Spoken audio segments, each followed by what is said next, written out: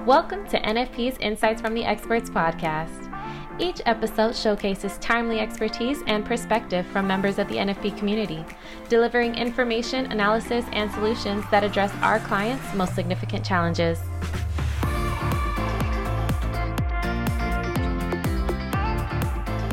Hello, and welcome to the Benefits Compliance Podcast. My name is Suzanne Spradley, and I'm here with my colleague, Chase Cannon. And we are both attorneys for the Benefits Compliance Department of NFP.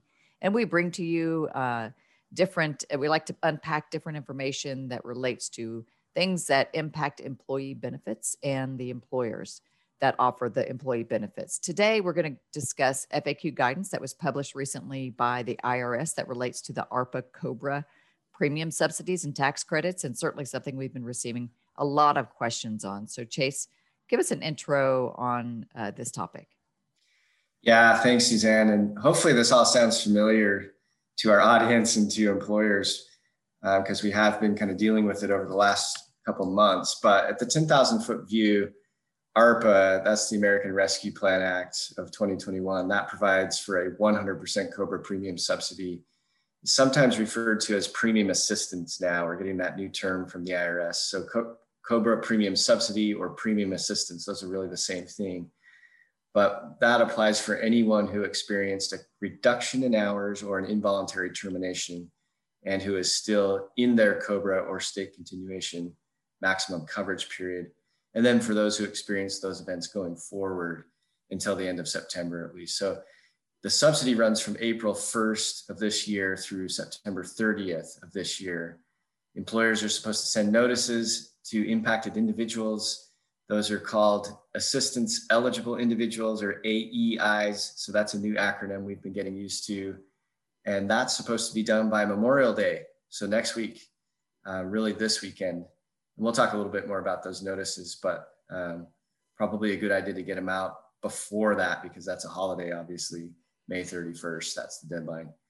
But basically, AEIs get free COBRA or state continuation coverage for that April to September timeframe. And then the employer can claim a related tax credit to be made whole by the IRS, really by the taxpayers, but through the IRS. That's done through the quarterly employment tax filing. The IRS, though, as you said last week, provided 86 new FAQs, 86. Wow. About 41 pages.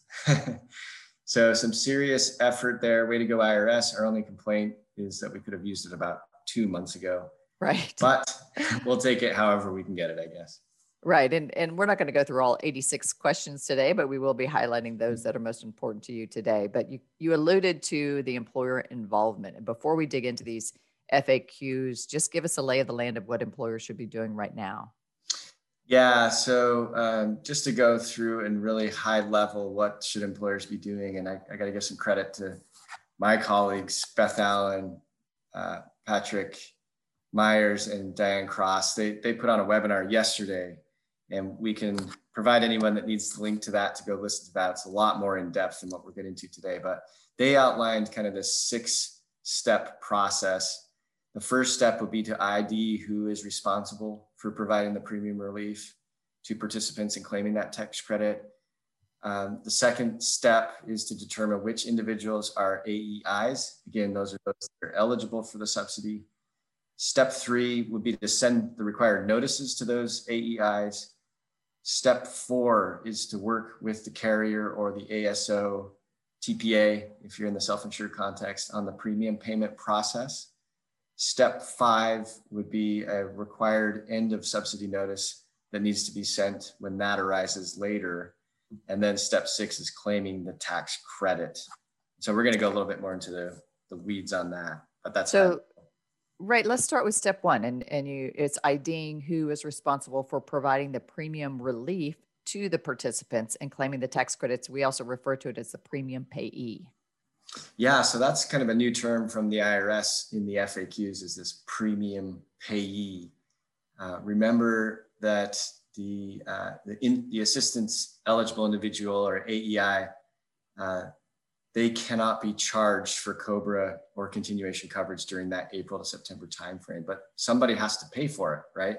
So the premium payee is that term, and that's the one that's responsible for making the subsidized COBRA premium payment.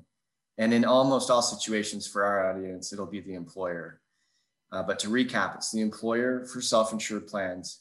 It's the employer for fully insured plans. If the plan is only subject to state continuation, then that's when the carrier would be responsible. And then for multi-employer plans, it's the plan itself. For MEWAs and PEOs, we do get questions on those. It's a little bit more nuanced, but it's likely the plan itself. And then, but for almost all on this call, it's the employer as the responsible party, the premium payee. One nuance to address there, since some employers may have dropped below the COBRA threshold over the last year, we've seen shrinkage, right? They've gone below 20 employees. The IRS addressed that and basically said if an employer is no longer subject to federal COBRA due to a reduction in employees, they are still required to provide the premium assistance to AEIs who may have experienced their triggering event while the employer was subject to federal COBRA. So you really look at whether the employer was subject to COBRA at some point in the last 18 months. If they were in 2020, for example, that's when most of these reductions occurred, but they're now smaller, they still have to provide that subsidy. So they're the responsible party.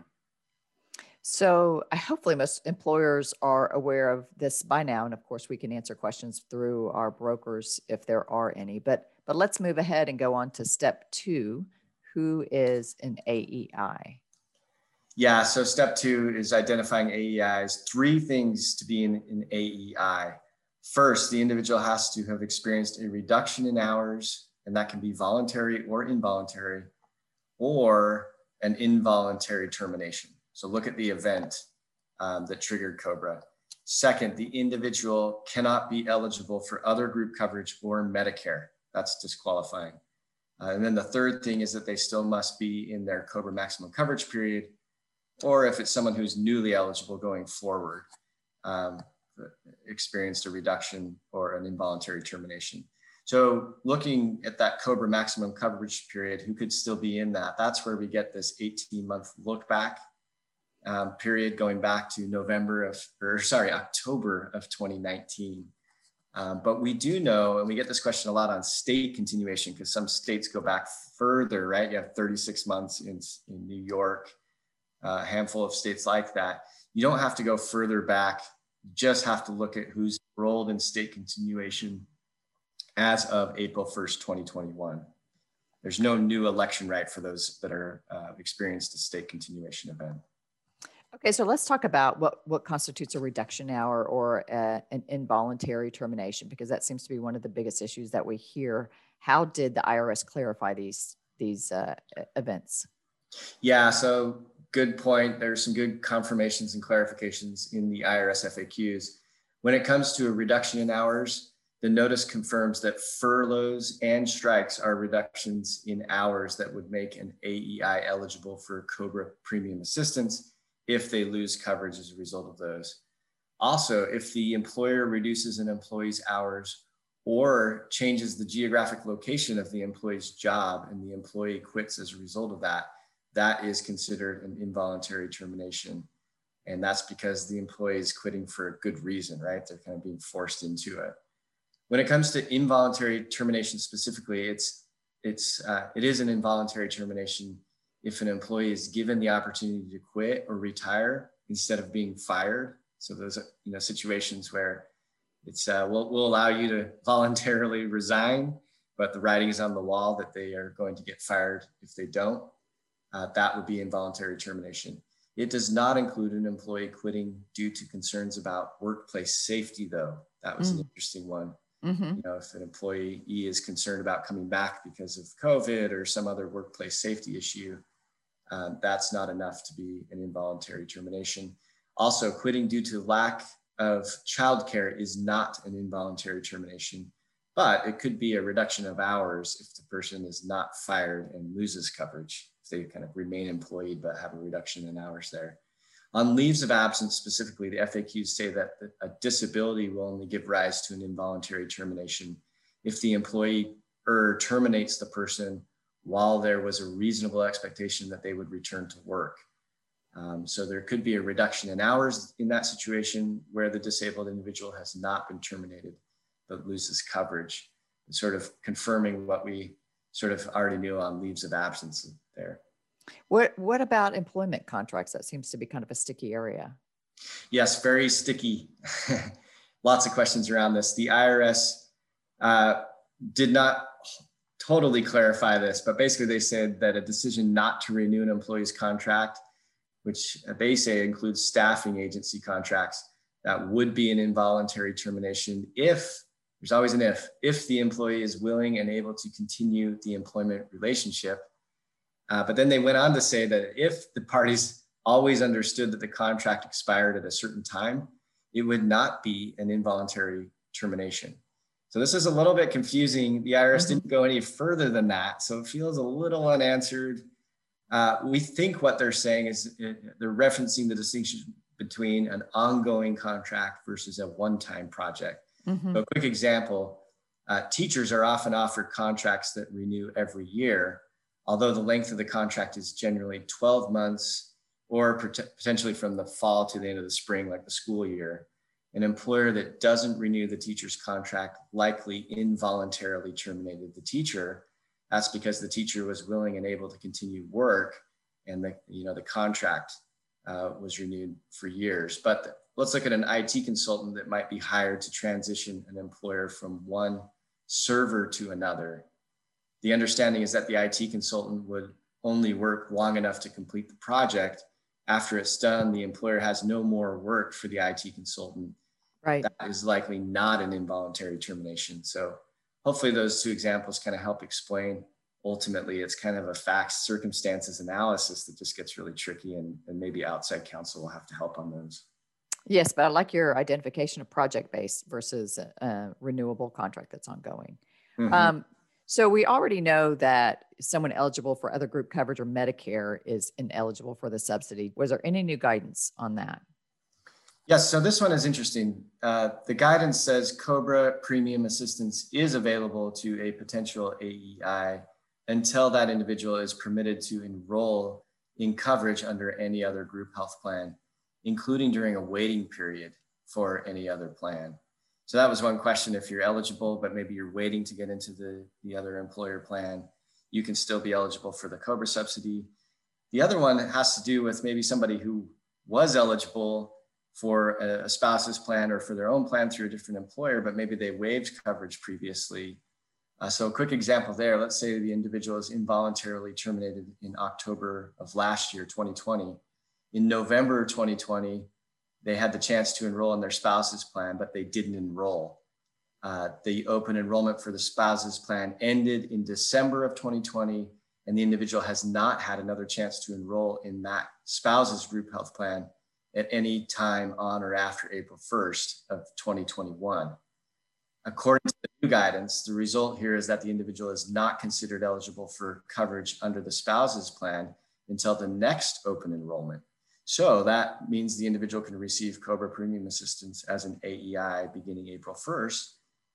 But if the spouse's plan has an open enrollment opportunity sometime between April and September, the individual would cease being eligible for COBRA premium assistance. Yeah, that's a good example. And it really shows how tricky really it can get as you try to think through some of the facts and circumstances and potential cases. Yeah, and it was a question we were hearing a lot, like, how is that really fair if somebody had the chance previously but waived it and now they're kind of locked out? And we thought previously that they wouldn't be eligible for the subsidy because they were eligible for other coverage. And so the IRS has kind of thrown us a bone here, at least to those individuals, saying, hey, we'll still let you get the COBRA assistance. So what about Medicare? Because it feels like the same kind of situation with the individual could be locked out of Medicare until a later time in the year. Yeah, unfortunately, the same logic doesn't seem to apply, at least according to the IRS.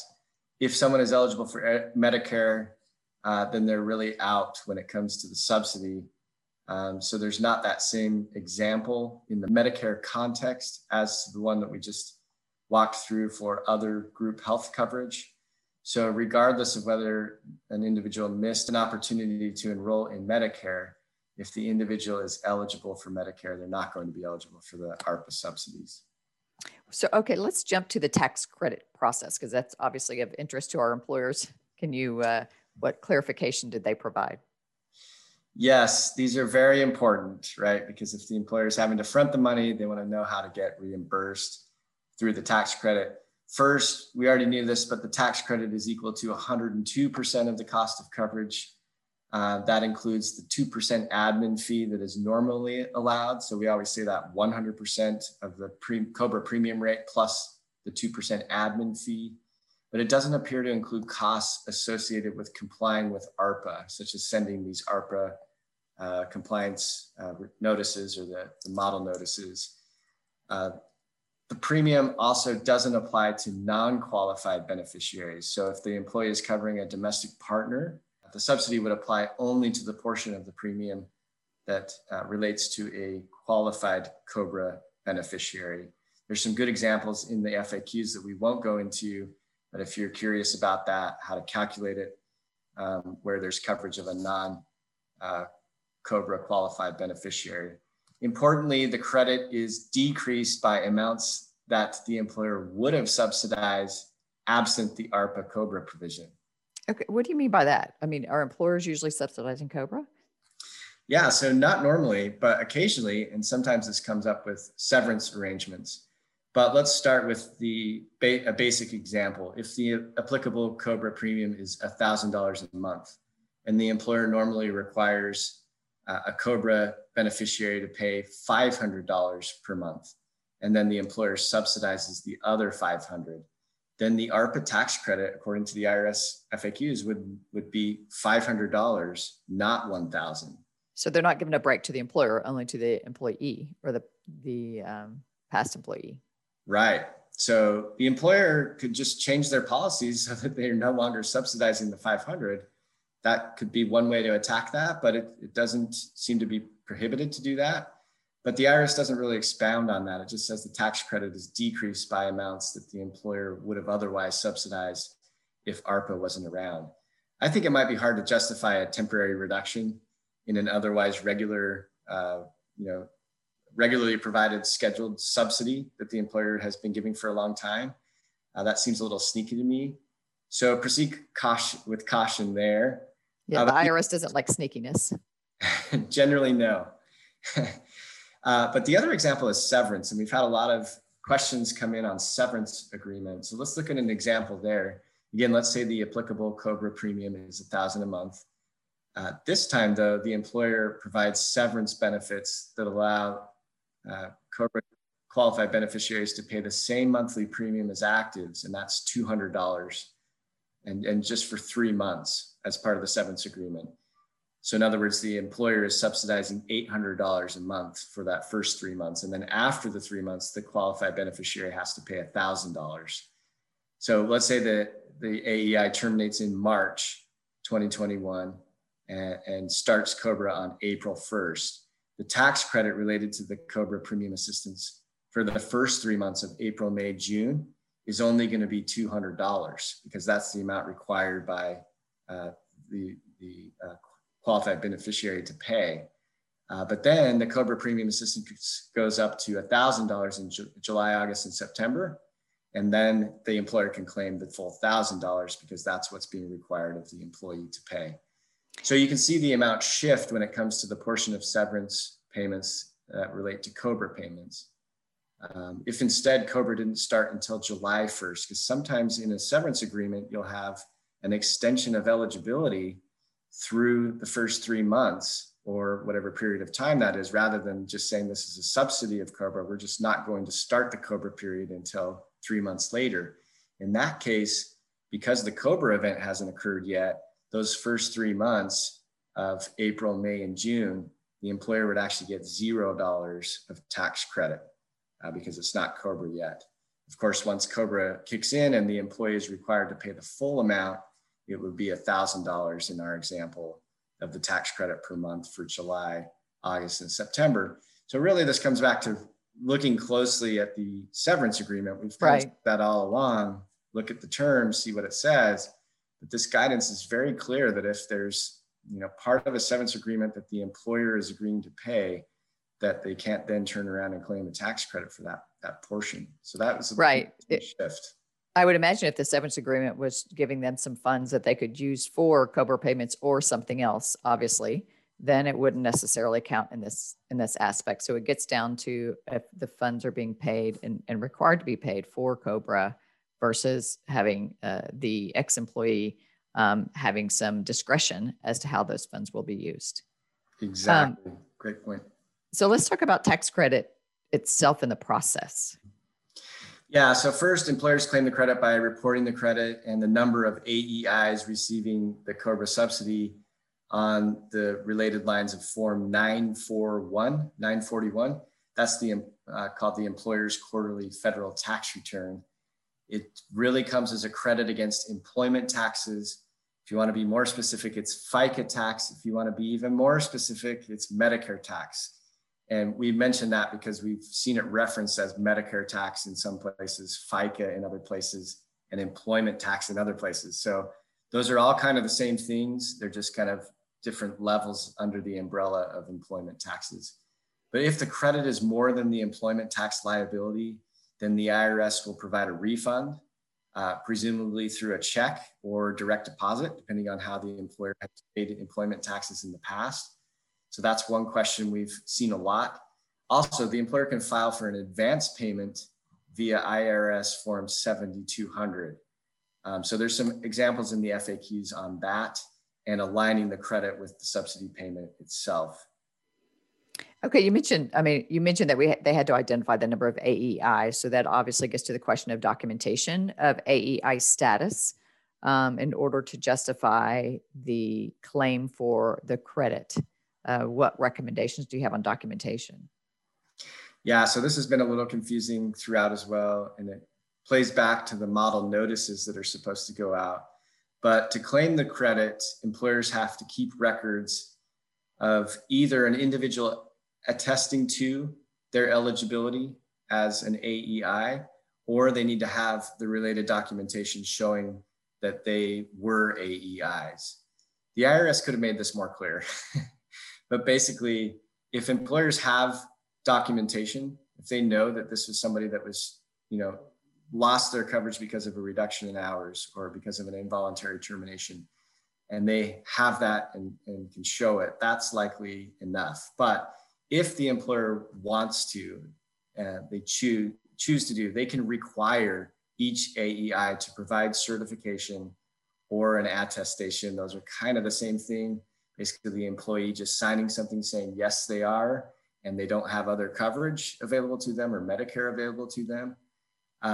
They can require that of these individuals, and then they need to retain those attestations to claim the tax credit.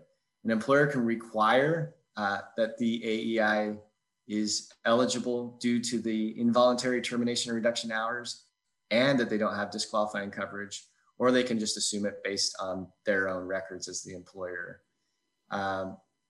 One clarification that was important there, if the employer just assumes based on their records that individuals are AEIs, but it turns out that the individual actually was eligible for other coverage and the employer was kind of unaware of that, the employer can still claim the tax credit. So that was an important clarification, I thought, because if, I think there was a concern out there, if the employer does this, they send out the notices, they provide the payment, and then later find out that this individual was ineligible, they would lose the tax credit. But no risk there as long as the employer doesn't have knowledge of that other coverage eligibility or Medicare eligibility. They can go ahead and assume based on their own records, saying that an individual is involuntarily terminated or reduction hours. And there's no requirement for them to try to do any due diligence with respect to that. So that's just, relying on the information that they have readily at hand without additional due diligence. Right. And then last thing, as far as the attestation and the certification, that's really part of the process. It's included in those model notices. We didn't talk a lot about those model notices today. But really there is part of one of the notices that's supposed to go out that says, as an individual receiving this, you need to send the form back saying that you are eligible, that you're not eligible for other coverage or Medicare, and that your original was sort of an involuntary termination or a reduction in hours. So bottom line though, the goal of substantiation is to prove the employer's right to the premium tax credit. not to really serve as an impediment to AEIs receiving the coverage. Terrific. Any closing thoughts that you would like to provide with all of this? I know you mentioned our webinar yesterday. You want to mention any other resources? And yeah, webinar was great yesterday. It was about an hour and a half. If you have time, we've also updated our FAQ document on this that's available on the latest insights page at nfp.com. Email your NFP broker if you need a link to that, or go to nfp.com and look under latest insights. But it's been a long haul on these subsidies. So I think we're kind of getting to where the deadline for the notices to go out. Hopefully employers are working with vendors, with the carriers, and just working through the process. And then hopefully this becomes kind of old hat. And then of course it expires unless Congress decides to extend these past September. But for now, this should all kind of wrap up in September, and hopefully we can move on from there. Terrific. Well, thank you for walking through all of this new information. And as Chase said, there's more in-depth coverage through the webinar and through some of the written materials that we have provided. But with that, we'd like to say that's a wrap. That's a wrap. Thank you for joining us.